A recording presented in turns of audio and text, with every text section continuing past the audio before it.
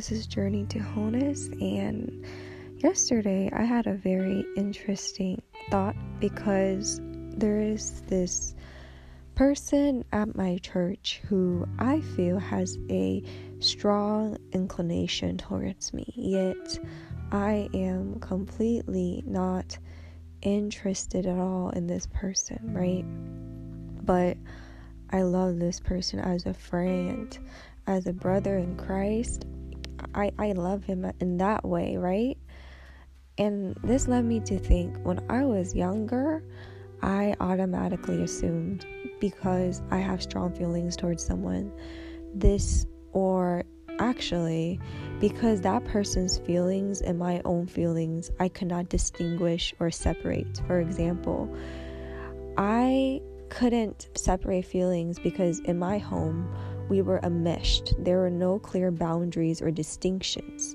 And the lack of boundaries made me confused, and I couldn't distinguish this is their romantic attraction towards me and not necessarily my romantic attraction towards them. And now that I am older, I'm beginning to recognize romantic attraction can be one-sided. Also, it's possible that I just like this person in a very non-romantic way. I like their smile, I like their eyes, I like their mannerisms, but I don't necessarily view them in that way, and I might not ever like them in that way. It's okay to just like a person and not marry them. It's okay to find a person relatively attractive and not marry them. I realize the misconception of Hollywood and movies and films often is this: just because someone is good looking or attractive, it means we have to get together. What happens when you have attractive friends? Does that mean you go with every attractive person you meet?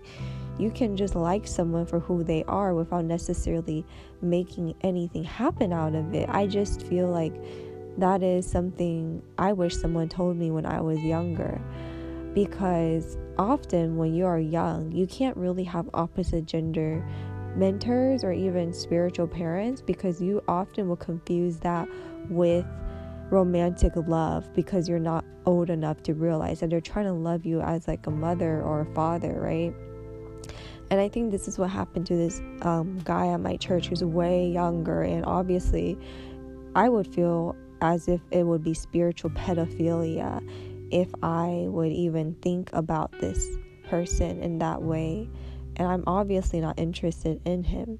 And so I guess the point is, you can find a person attractive and not marry them. You can like a person's eyes and not marry them.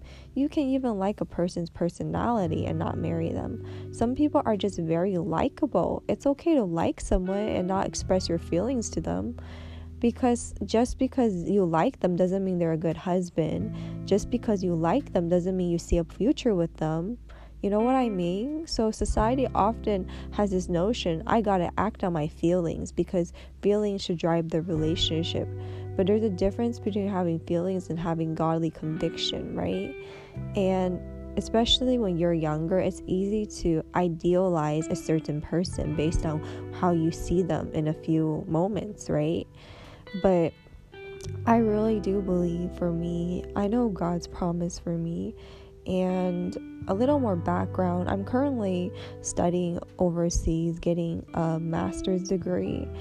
And I'm in a country that is pretty closed off to outside news, but I want to reside in another Asian country one day. And I feel like God has placed that in my heart, and this person isn't going where I'm going, and I don't even feel the need to pray about it. And actually, I did even pray about it, because I think, number two, often when we start thinking that this person or whoever has a crush on us might be a possibility, we just have to take it to God immediately, and we ask the Holy Spirit, who is our helper, to give us wisdom on this person. And as I was praying about this person, because I don't want to limit God, obviously God showed me my grandparents' relationship on my mother's side, which is highly dysfunctional. I used to think their relationship was very romantic because they had been married for so long.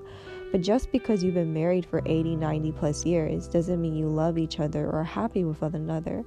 I see my grandparents and my grandmother often nags at my grandfather like he's a little child. And I think part of the thing is, from what I remember, my grandmother is actually older than my grandfather by a few years. If I remember correctly, I could be wrong in that. But the thing is, God brought that to my mind, and I realized, man, this is what will happen if I continue down this path. And so God has often stopped people from becoming potentials when I pray, and I desperately seek the face of God. God reminds me, well, this is not your Isaac, this is your Ishmael, and there's going to be a lot of counterfeits until you find the promise, right?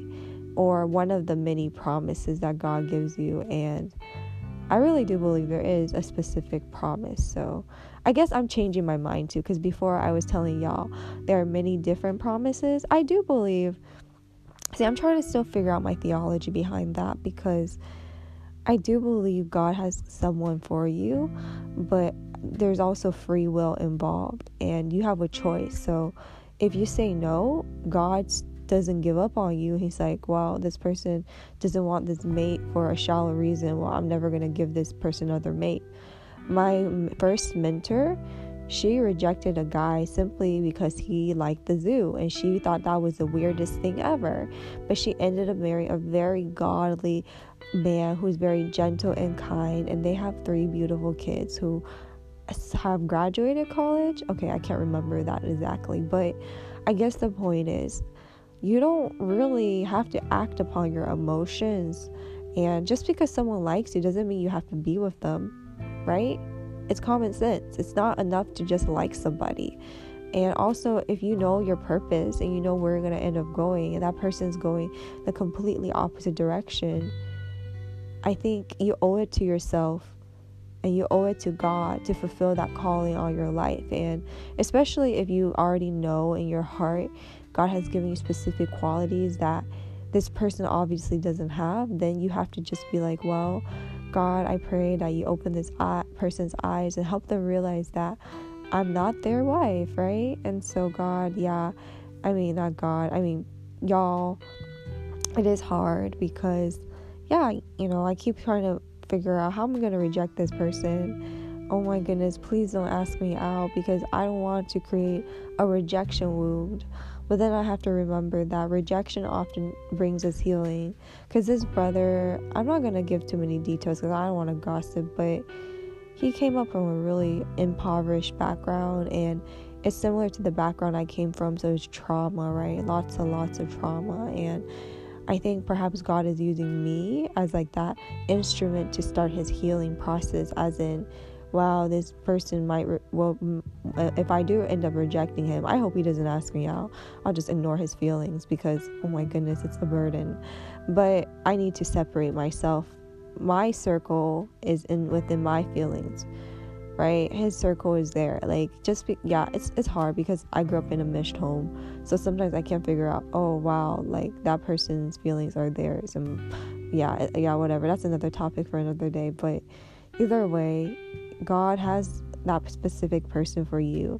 In the Bible, it says, write the vision and make it plain. That's the vision God gave in your heart. And you have to fight for that vision. You have to fight and, fight and fight and fight. Even when the devil tells you, well, how about this counterfeit? You got to say, no, that's not the God's promise for me. You have to have that faith and be like, God will give me the desires of my heart. And this person certainly isn't. Well, good night to y'all.